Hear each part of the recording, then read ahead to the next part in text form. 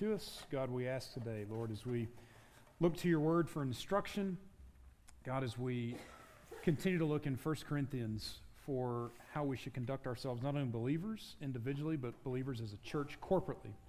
God, we just ask that you would speak to us. Lord, guide us. God, we thank you for your Spirit that's among us. Lord, we ask you move in mighty and powerful ways. And Lord, help us to be cautious to give you the praise and the honor and the glory for all things that happen. We thank you for Christ. In his name, amen. Good morning. About half of you are awake. Everybody else is still asleep. Try again. Good morning. There you go. I'm Travis. I'm one of the pastors on staff here. I've been working on the staff maybe for about 5 or 6 months, something like that. I work full-time with a group called the North American Mission Board. It's a grouping of about 47,000 churches around the world, and our sole purpose is to see missions done and new churches started in North America. We also have an international arm called the International Missions Board that does the same thing around the rest of the world.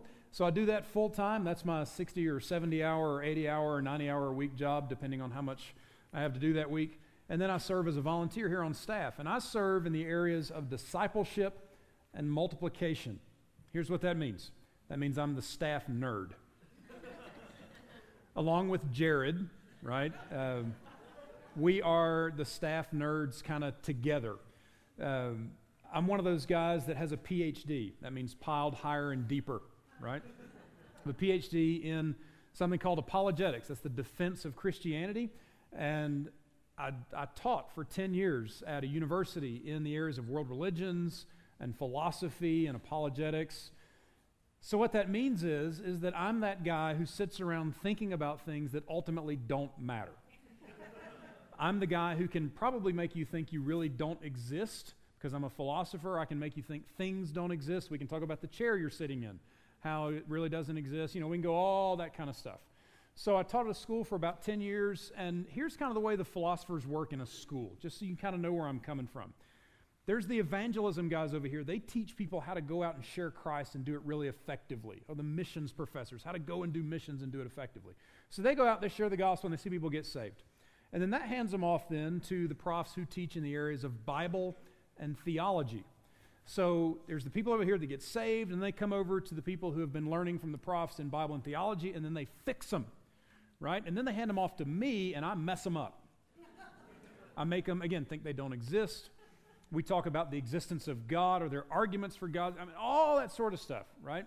So that's just kind of where I'm coming from. I'm the staff nerd, again, along with Jared. Now, the other thing you need to know about me is this. You can probably tell by my accent, I'm not from these parts. I grew up in Dixie, not Southern Utah. Every time I hear somebody describe Dixie, and I immediately can kind of take from context, we're talking about St. George, I kind of laugh. Because in St. George, they don't say y'all and eat grits. They say you guys, and they don't even know what a grit is. I grew up in South Carolina, the actual Dixie. I grew up about as far as possible as anybody could from Kevin Lund. He grew up in the extreme northwest, and I grew up in the extreme southeast, right? I grew up even further east than Robert did in Alabama. Now, what you have to understand about the southeast is this, is that when we grew up, and Robert may have been this way in Alabama, maybe Don in Mississippi, I don't know, but in South Carolina, we grew up thinking there's the south and there's the north. That's right. And that's it. New Mexico is the north. Because it's not the south. San Diego, even though it's further south than my hometown, is the north because it's not the south, right?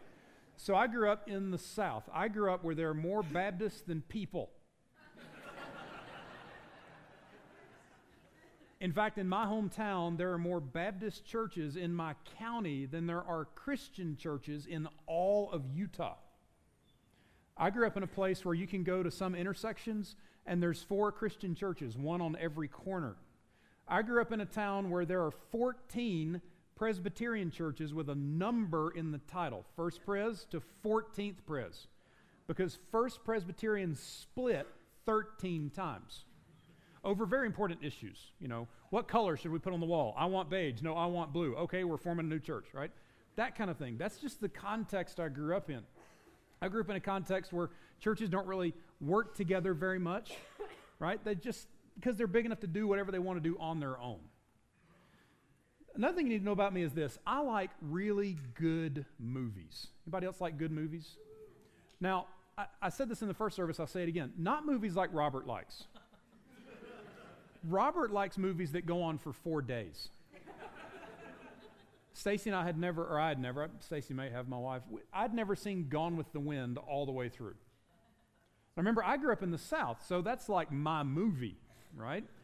So Robert finds this out, and he says one Sunday morning, hey, you should come to the house this week, we'll watch Gone with the Wind. 3 days later, it was done.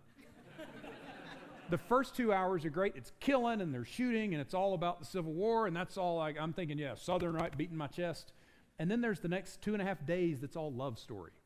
And I'm thinking, this is like Days of Our Lives, but with y'all thrown in every once in a while. I like good movies. I also like good music. Now, I like good music, right? One of the kind of music that I like is country. Not new country, that's not country. If you put new in front of it, or they're not close to dead, it's not country. About as far to the present as I want to come is the end part of Johnny Cash's life, and maybe even into George Strait and Garth Brooks, and that's it. Everything else is junk. You'll find out about me very quickly. I'll just tell you what I think, and I don't care, right? There's my opinion, and everybody else is wrong. If you like country music and you can't name the 4 Highwaymen, you don't like country music. Right? That's just how it works. Also like rock music. Old rock. 60s, 70s, 80s. My favorite rock band is Rush. Right? One of my ringtones is a Rush song. I've seen Rush 14 times live. Also like Billy Joel. One of my former colleagues used to say is slowly rocking America to sleep. Seen him 14 times live. I have this problem, right? I like things and I just get onto it and I don't stop. Like Rush, I like Billy Joel. Also like the Beatles. Probably the greatest band ever formed. Right? Some of you might be thinking, no, you're crazy. Well, you're wrong. So in 1969, the Beatles released an album called Abbey Road. The album very quickly became the #1 selling album in the United States and in the United Kingdom. Almost overnight became the #1 seller. If you don't know the album, though, you probably know the album cover. The album cover may very well be the most iconic album cover ever produced on a record. Here it is. This is the album cover from the Beatles album, Abbey Road. One music review calls it, quote, arguably the most recognizable album cover in pop music history. So on the cover of the album, you see the 4 Beatles crossing Abbey Road in London. If you've ever been, I've never been, but if you've ever been to Abbey Road in London, probably what you've done is you've found 4 people in your group and you've tried to recreate this scene crossing this particular crosswalk. On the cover, you see the 4 Beatles, right? John Lennon is first, the lead singer. He's dressed in solid white. Secondly is Ringo Starr, dressed in all black. Third is Paul McCartney. He's wearing a suit. Notice he doesn't have any shoes on. And then fourthly is George Harrison. He's wearing a denim shirt with jeans and tennis shoes. Now this is a strange album cover to create, right? Why in the world would the Beatles, and at this point in 1969 when this is released, are at the absolute apex of their musical career, why would they do something weird like this? They didn't do it weird just because they're the Beatles, right? If it was the Grateful Dead, then we could say it's weird just because it's the Grateful Dead. Or if it's Fish, the new version of the Grateful Dead, we could say it's weird just because it's Fish, right? But the Beatles actually did this for a reason. Here's the reason they did it. The reason they did it all revolves around a conspiracy theory that was centered on the Beatles, and you can sum up that conspiracy theory in 3 words. Anybody know what it was? It starts with Paul and ends in is dead. Paul is dead. There you go. You got it. Right? It's this conspiracy theory that Paul was actually dead. In fact, some fans of the Beatles alleged that Paul McCartney actually died in a car crash in January of 1967, and that the three remaining Beatles, John, Ringo, and George, replaced him with a look-alike, an imposter, albeit a really good one who looked and sounded exactly like Paul McCartney, but they alleged that he had been replaced. So the band takes this conspiracy theory and they have some fun with it because they knew what was going on. They had been reading the National Enquirer. So they have some fun with this thing, and they want to take the conspiracy theory and push it one step further. These are my kind of people, right? One of my spiritual gifts is spite. Okay, right? This is what they're doing. They're doing this for spite. So the album cover is all based around Paul McCartney's supposed death and funeral. Now, looking at the album cover, you see John Lennon is wearing white. They did that to show that John would have been the preacher for Paul's funeral. Ringo is wearing black. He's the mourner at the funeral. Paul, thirdly, is in a suit but with no shoes on to show that he's the guy being buried at the funeral. And then George, fourth, is in a denim shirt and jeans and tennis shoes to show that he's the grave digger. They did all this around the conspiracy theory. In fact, they took it so far, maybe hard for you to see, but if you look in Paul's right hand, you see a cigarette. Paul McCartney was actually left-handed. The Beatles said, hey, put a cigarette in your right hand to make the conspiracy theorists think that your imposter look-alike is right-handed, even though you were really left-handed. That's how far they went with this. Right now, the theorists, these conspiracy theorists, looked for meaning in everything on this album cover. As soon as they saw it, they went, oh, yep, Paul's really dead. I told you so. And they started going crazy with it. So if you see the white Volkswagen Beetle in the background there, if you were to look at a picture of that and zoom in on the license plate on that Beetle says 28IF.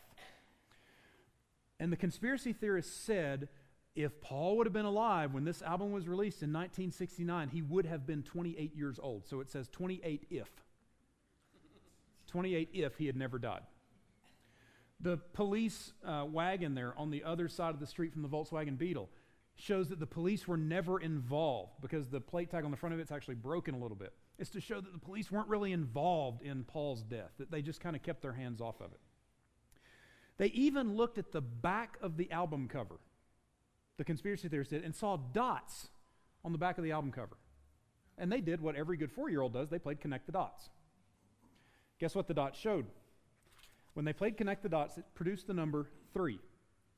The remaining number of real Beatles who were alive. That's how far they took this. They even saw a sign on the back of the album cover in the background that said Beatles on it, and it was broken to show that the band was really broken up in 1967, 2 years before this was released, when Paul supposedly died. The entire enterprise brought fans together around the Beatles in ways nothing else could, especially these conspiracy theorists. I mean, they just went crazy with this. They coalesced around the single message that Paul is dead, and they took it to the extreme. Now, interestingly, although the album cover brought fans together around this Paul is dead theory, what fans didn't know is that before this album was released publicly, the Beatles had secretly broken up as a band. This would be their second to last album released as a band. So although fans thought they were picking apart a conspiracy theory, they were majoring on the minors. They came together, but they came together over something that ultimately didn't matter. And rather than spending time listening to their favorite band and what a lot of people would call the best band in history at the climax of their career, they focused on things that weren't important. And in quite possibly the greatest piece of irony in music history, the first song on the Abbey Road album is Come Together. Rather than agreeing with critics that said Abbey Road was the best album from the best band, fans argued over whether or not Paul was dead. Isn't that a perfect picture of how we live our lives individually and how we live our lives in the church corporately? we focus on things that don't matter. Put differently, we major on the minors. We spend too much time in life and in the church on things that don't matter. Many times that wrong focus centers on different types of giftings, not just inside the church, but outside as well. And that very quickly turns into a discussion about varying opinions, who's right, who's wrong. That's when emotions become involved and tempers flare. You should go back and read some of the comments by Beatles fans, people who thought Paul was dead, people who didn't. They were going at each other. The Beatles did get one thing right on the Abbey Road album. We should come together. But we don't come together over music. All right, let me just step back here for a second and say this. I don't want you to misunderstand me. Don't hear me saying that we should come together as religious people as a whole and push aside belief differences that are significant, like issues like the doctrine of God or the doctrine of Jesus or salvation or what Scripture is. We should not brush those things aside. Those are the most important things we hold.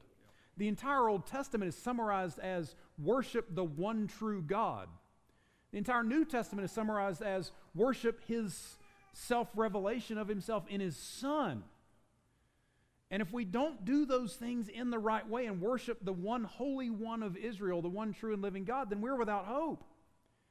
If we don't worship the one true Jesus, we're without hope. If we don't follow what He said about salvation, we're without hope. And if we don't follow His Word, we're without hope.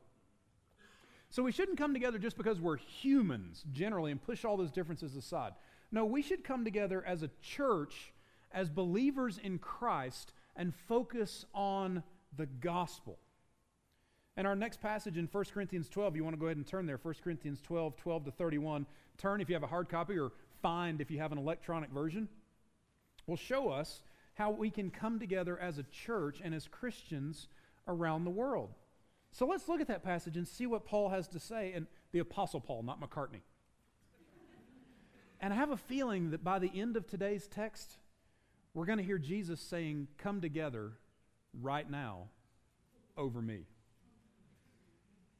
Now let's do a quick summary of 1 Corinthians, of where we've been so far, so we can remember kind of what's been going on. Because here's what I'm going to argue this morning. What I'm going to argue is that 1 Corinthians 12, 12 to 31, is the hinge on which the entire book of Corinthians swings.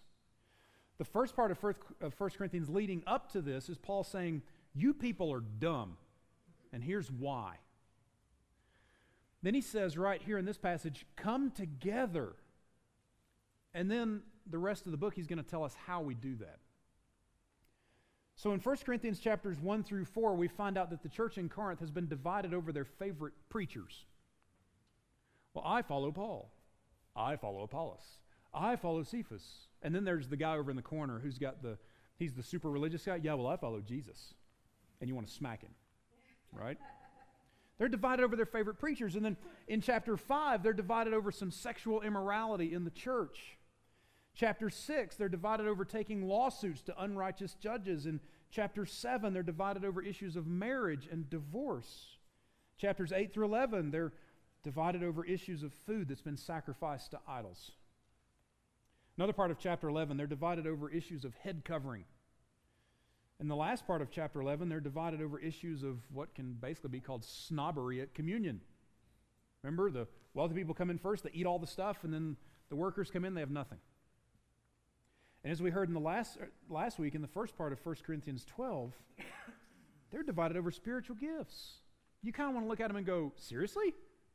Is that really your final answer? This church has issues. They're divided.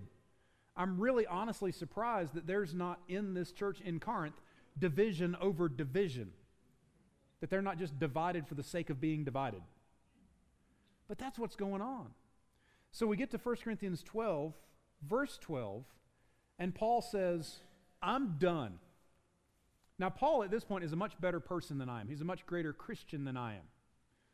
Which for those of you who know me is not surprising. Because I tend to be blunt. Paul was that way sometimes, but he tries to smooth things over a little bit before he just goes straight for the jugular. I would have jumped in 1 Corinthians 1 and said, you are dumb, and for the next 15 chapters said, here's why I think you're dumb. And then at the end said, by the way, you're dumb. Just hit them with it. Paul doesn't do that, though. He says, you're divided over this, and you shouldn't. And you're divided over this, and you shouldn't be. You're divided over this, and you shouldn't be. And then he gets to 12, and he says, okay, now it's time to move forward. He calls them to repentance, and then he tells them how to move forward from there. So let's see how we can come together right now over Christ. If you will, if you're able, stand with me as we read 1 Corinthians 12, verses 12 through 31. Paul says, under the inspiration of the Holy Spirit, for just as the body is one and has many members, and all the members of the body, though many, are one body, so it is with Christ. For in one Spirit we were all baptized into one body, Jews or Greeks, slaves or free, and all were made to drink of one Spirit. For the body does not consist of one member, but of many. If the foot should say, because I'm not a hand, I do not belong to the body, that would not make it any less a part of the body. And if the ear should say, because I'm not an eye, I do not belong to the body, that would not make it any less a part of the body. If the whole body were an eye, where would be the sense of hearing? If the whole body were an ear, where would be the sense of smell? But as it is, God arranged the members in the body, each one of them as he chose. If all were a single member, where would the body be? As it is, there are many parts, yet one body. The eye cannot say to the hand, I have no need of you, nor again the head to the feet, I have no need of you. On the contrary, the parts of the body that seem to be weaker are indispensable. And on those parts of the body that we think less honorable, we bestow the greater honor, and our unpresentable parts are treated with greater modesty, which our more presentable parts do not require. But God has so composed the body, giving greater honor to the part that lacked it, that there may be no division in the body, but that the members may have the same care for one another. If one member suffers, all suffer together. If one member is honored, all rejoice together. Now you are the body of Christ and individually members of it. God has appointed in the church first apostles, second prophets, third teachers, then miracles, then gifts of healing, helping, administrating, and various kinds of tongues. Are all apostles? Are all prophets? Are all teachers? Do all work miracles? Do all possess gifts of healing? Do all speak with tongues? Do all interpret? But earnestly desire the higher gifts, and I will show you a still more excellent way. Lord, bless the reading of your word. Bless the preaching of your word. Let us not run in front of the cross or lag behind, but keep us at the feet of Jesus. We ask these things in his name. Amen. Be seated. First of all, here's what I want us to see. Keeping in mind, coming together right now over Christ. First, I want us to see this in the first two verses. We should unify ourselves around Christ. Look at verse 12 again. For just as the body is one and has many members, and all the members of the body, though many, are one body, so it is with Christ. And then 13, for in one Spirit we were all baptized into one body, Jews or Greeks, slaves or free, and all were made to drink of one Spirit. Look at what he says. Now, what he's doing here is Paul is giving us an analogy between the human physical body and the church body. So at the end of verse 12, when he says, so it is with Christ, after he's been talking about the body, he's saying, so it is with the body of Christ. He's just showing us that he's making an analogy. He says in verse 13, we're in one Spirit, we were all baptized into one body. This does not mean that when we put the horse trough up here and get people wet, that somehow gives them a special place in heaven. It doesn't move them from 125 Silver Street to 123 Bullion Way. It just gets them wet, spiritually speaking. What does it do, though? It shows that they have this difference in their lives, and they want to proclaim it publicly. They're following Christ not only in practice, but also in command. You could filter the water, you could drink it. You filter it first because there's people floating in it, right? It's not special water. There's nothing to it. So Paul is not saying here that when you're baptized, that's when you receive the Spirit. You receive the Spirit when you're converted. It's at the time of conversion when the Spirit is received. And he says, you know what? There's lots of people, lots of different types of people who have been given the Spirit, who are like Jews or Greeks, slaves or free, all made to drink of that one Spirit. So we should unify ourselves around that Spirit, and that is the Spirit of Christ. Think about how amazing that is. You don't go to a local social club and see people from different parts of the country and different parts of the world and different walks of life just voluntarily coming together. That only happens in the church. You would not find, I promise, you would not find in South Carolina or Alabama or Mississippi or where Jared's from in Tennessee or where Jason's from in North Carolina, you would not find our people getting together voluntarily with Kevin's people. Because we look at them and say, they're funny. Something ain't right there. Now, lest you think I'm just making fun of Southern people, I just described my family. That's how my family thinks. You don't find that happening. Now, and I don't know Seattle. I know it just from hearing Kevin talk about it, but my guess is that you'd find the same type of thing in Seattle. If you get a bunch of Southerners together in Seattle, you wouldn't hear Seattle folks saying, oh, those people are just amazing. They're awesome. We should really all get together with them because they're just amazing folks. No, people in Seattle probably go, man, they're weird. And rightly so. Southerners are weird. But what happens in the church? In the church, you get people from Seattle and people from Texas and people from Oregon and people from South Carolina and North Carolina and Alabama and Tennessee and Utah and Nevada and Colorado, all coming together, all for one thing, and that is for the sake of Christ. You ever heard the song, We're One in the Bond of Love? You know how old that is? That phrase, bond of love, actually comes from the 4th century. It comes from Augustine. Augustine, who was the Bishop of Hippo. He has the best title in church history. Right? I always, every time I heard about that, I thought, who's the Bishop of Elephants? And then I realized, oh, Hippo's a place in northern Africa. Okay, I get it. He's the Bishop of Hippo, and he used to call the Holy Spirit the bond of love. That we would all come together around this bond who is Christ. So we should unify ourselves, first of all, around Christ. Secondly, we should be thankful. We should be thankful for our differences. Look at verse 14. For the body does not consist of one member, but of many. At this point, you almost want to look at Paul and say, thank you, Captain Obvious. Really? The body's different. The physical body's different? Paul, really? Look at 15. If the foot should say, because I'm not a hand, I do not belong to the body, that would not make it any less a part of the body.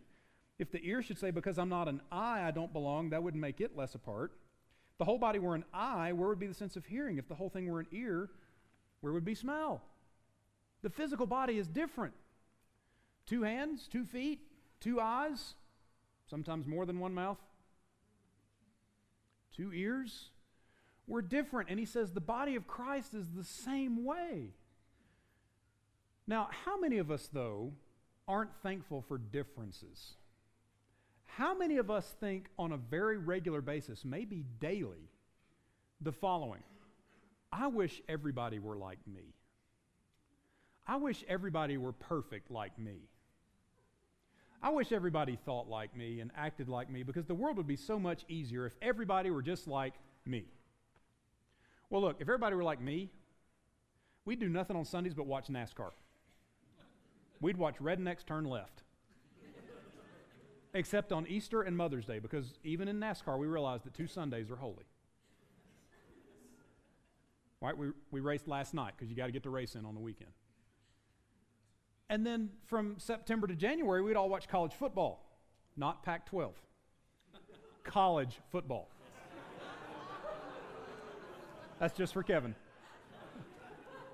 I'm sure that will come up later. We put hundreds of thousands of people into stadiums all across the South, and that's what we do. In fact, I would argue that the closest thing you find to religion in the South is found in those stadiums on Saturdays from September to January. It's not found on Sunday morning in a local church. Because people can get excited about football and then get excited about NASCAR, but they can't get excited about Jesus.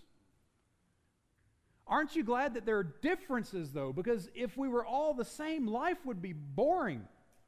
If everybody was like me, we'd all sit in a room during the week and we would read about philosophy and theology and history and worldviews and how all those things make the world make sense. Or like Jared, right, reading about Isaiah in Hebrew and in German. I'm asleep just talking about it. You might be sitting there going, thank God there are differences. After I describe it that way, you know what? Yeah, thank God there are differences. We should be thankful that there are people in the church who have a calling to clean the toilets. And there are people in the church who have a calling to teach. And people in the church who have a calling to ush. That's the ushers. People who are in the church who have a calling to do all these different things. Thank God for those differences, because if everybody was the same, let's say everybody is called to serve, then there would be nobody to serve. If everybody was called to teach, there'd be no one to learn. If everybody was called to learn, there'd be no one to teach. If everyone was called to lead, there'd be nobody to lead. So we should thank God for those differences. And then here's why. Thirdly, we should rejoice because God has placed us exactly where he wants us. Look at verse 18. But as it is, God arranged the members in the body, each one of them as he chose. If all were a single member, where would the body be? As it is, there are many parts, yet one body. Have you ever considered that when you come into this place, or as a believer in Christ, if you go into any other local church on Sunday, the people that are there, that God has called to be there on a regular basis, are there not just because they need something to do on Sunday morning. They're there because God has placed them there for a specific purpose, at a specific time, for a specific thing, to have a ministry with a specific person. Did you ever think, every time on Sundays, I love it at the end of the service when Robert closes, because he says, watch for ways and opportunities to encourage people. Encourage one another as you go out. Watch for ways and opportunities to talk about Jesus. Maybe your specific thing that you're called to do today is grab somebody around the shoulders and hug them and say, I love you. I thank God for you. Because you never know, that person might be having the worst Sunday morning of his or her life. Maybe it's your calling to clean toilets. Then guess what? You clean toilets to the glory of God, because that's why he put you here. A really good friend of mine up in Morgan County named Jeff Hurlbut moved there in 2011 to start a new church. Morgan County has never had a Christian church in it ever until 2011. They move into Morgan County, and he's got high school biology teaching experience, so he says, I'm going to go and teach high school biology, because the one high school there had one opening, and that was for a guy to teach biology, or for somebody to teach biology. So he goes and applies, he doesn't get it, and they tell him it's because you're a Christian, we don't want you here. But we have a custodian position if you'd like that. So he cleaned toilets for 4 years. And he opened the buildings for 4 years, and he turned or in the South we say cut the lights on. He turned the lights on, he turned them out. He met every family as they came and they left. And he said, for 4 years, I cleaned toilets to the glory of God. And I unlocked doors to the glory of God. And I turned on lights and adjusted chairs to the glory of God. And now when you go around Morgan County with Jeff, every one of the 10,000 people in that county says, hey, Pastor Jeff, how are you? Because he cleaned toilets to the glory of God. Because God put him there at that moment in that season to clean toilets in order to meet people. Had that been me, I'd have looked at that guy and said, I'm not cleaning toilets, dude. I'm here to teach biology. I've got degrees. I've got experience. What are you talking about? I'm not cleaning toilets. What did Jeff say? God put me here to clean toilets? Where's the brush? So guess what? God has put you here for a specific purpose, because he wants you here at this time in this place to do something specific. Fourthly, this is the hardest one. We should assume the usefulness of others. Look at verse 21. The eye cannot say to the hand, I have no need of you, nor again the head to the feet, I have no need of you. How often do we do that in church? It's so easy. I can tell you from when I pastored in Louisville for 5 years, serving on a seminary faculty, being a leader in the church, wherever I've been, it is so easy to think, well, I'm a leader and you're not, I'm better than you are. And that is pure, outright sinfulness. It's also easy to sit there and think, oh, well, I would say this differently, or I would say it better. Just let me get up and teach. Well, that's not where God has put us, is it? We also think sometimes, well, because I'm leading, or I'm leading this community group, maybe a person in a community group thinks, well, maybe I'm just not as useful. Or the leader thinks those people are not as useful because they're not leading. Guess what? If God has placed us here for a specific thing, at a specific time, for a specific purpose, then we are all useful in the kingdom equally. I'm not any better because I'm up here preaching than you are because you're sitting there listening. I hope you're listening. We just have different callings. That's it. The senior pastor is no better than the custodian. We're all followers of Christ. We're all called to a specific thing, and we should assume that everybody else here is useful because God is the one who has put us here. It's not about us. It's about him. We get into trouble when we start to think, well, my calling is better because look at what I can do. Let me tell you something, Jack. You can't do squat. Because if it were all up to you, you'd mess it up. I'm the same way.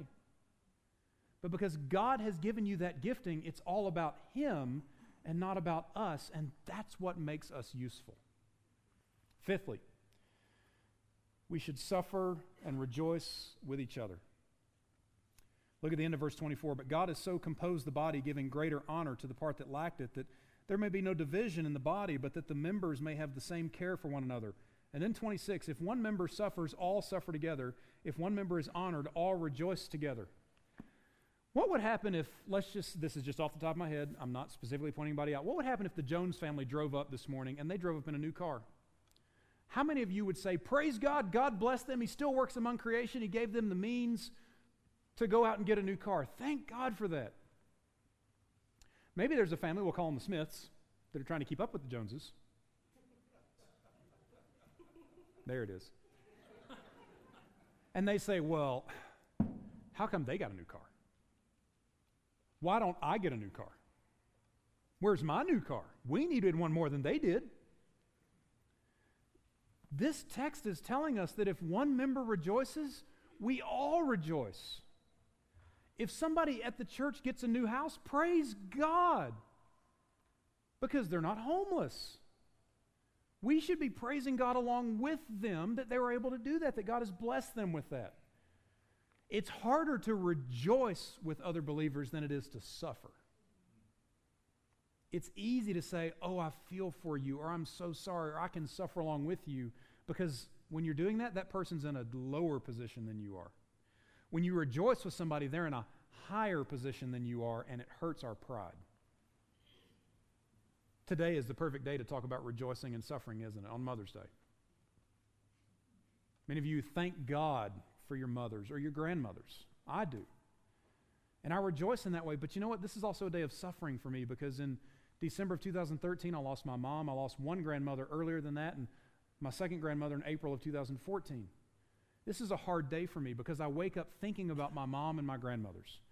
I think about what Paul told Timothy to think of. Thank God for Eunice, your mom, and Lois, your grandmother. I had a great Eunice and two amazing Loises. But it's a hard day. Maybe there are couples who are trying to conceive and have children and can't, and it's a day of suffering, not rejoicing, because we hear, yay, thank God for moms, and we should. But then they hear that and they think, oh, I wish we could be there. So this is a perfect day when we can rejoice with those who rejoice and suffer and weep with those who weep, and show sympathy and empathy for those who are going through difficult times. So we should suffer and rejoice together. And then finally, the last few verses, we should always seek to represent Christ. Look at verse 27.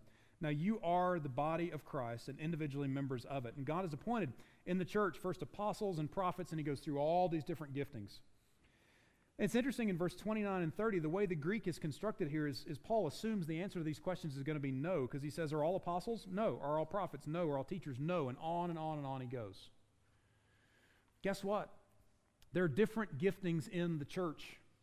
But he says at the beginning of this, we are all here to represent Christ. A former colleague of mine called this vice regency. That's a big fancy term for being the representative of Christ on the earth as a Christian. Do you represent Christ everywhere you go? My grandmother, who died in the early 2000s, used to say, honey, I hope that when Jesus comes back, when he comes to get you, he won't be embarrassed to get you where you are. Woo! Or he won't have to walk up to you and say, is that really what you're going to say right now? Because I'm here to get you. Did I really die for that? That's what Paul is saying to us. That we are all representatives of Christ. And guess what? If we're divided in here, the people out there won't want anything to do with us. Because there's enough division outside. They don't need it inside. So what are we to do as a church? We're to come together right now over Christ. Are there different giftings? Yes. Are there different talents? Yes. But you're not the one who did that. God gave those giftings and those talents to you for the sake and the purpose of the kingdom and the upbuilding of each other. Band, you come on up. Prayer team, you can go ahead and come up as well. There's going to be some people stationed around here. You're going to have little lanyards on. It's going to say prayer team. Maybe today you need somebody to rejoice with you or weep and suffer with you. These are people who would be more than willing and able to do so. Maybe today this is the first time you've heard about this Jesus guy, or maybe you've heard about him for years and years and decades, and you've just never given a real good thought about who Jesus is. Or you've never placed your faith and your trust in his death. The Bible says that we were created to be in a loving relationship with him, but we messed up. The Bible calls that sin, and we get paid for sin. The Bible says the wages of sin is death. The Bible says there are two ways to escape that death. You can take Leviticus 11:44, or you can take John 3:16. Leviticus 11:44 says, "Be perfect as God is perfect. Be holy as he is holy, from the day you're conceived until the day that you die." You can never have a bad word, thought, action, deed, ever, including when you are, will be, or were a teenager. You can never take something that doesn't belong to you. You can never do any of those things. We all know that none of us live up to that standard. None of us live up to the standard of perfection. Then there's John 3:16 that says, if you'll trust that Christ did enough, God will say, "Well done, good and faithful servant." That if you'll place your trust that his death covered your sins, covered all those things that you have done, will do, that God will say, "You are mine." Maybe you need to talk to somebody about that today. These folks that are standing around would love to talk to you about that. If you just need somebody to pray with you, they would love to do that as well. God, we thank you for who you are. We thank you for what you've done for us in Christ. Lord, we ask today that you would remind us that we are, as a church, as believers in Christ, to come together. We're to do it right now over you. We're not to gather together because of personal desires or personal dreams or some personal thing that we want, but we're to come together because of the sake of Christ. Lord, if there's one here who does not know you as Lord and Savior, God, I ask that you would change that person's heart from stone to flesh. Help them to see you for who you are, the graceful, loving, merciful Redeemer. We thank you because of Christ. It's in his name that we pray. Amen. In the morning, when I rise, in the morning, when I rise, in the morning, when I rise, give me Jesus,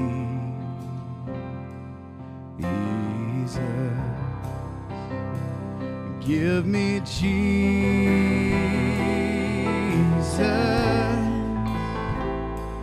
give me Jesus,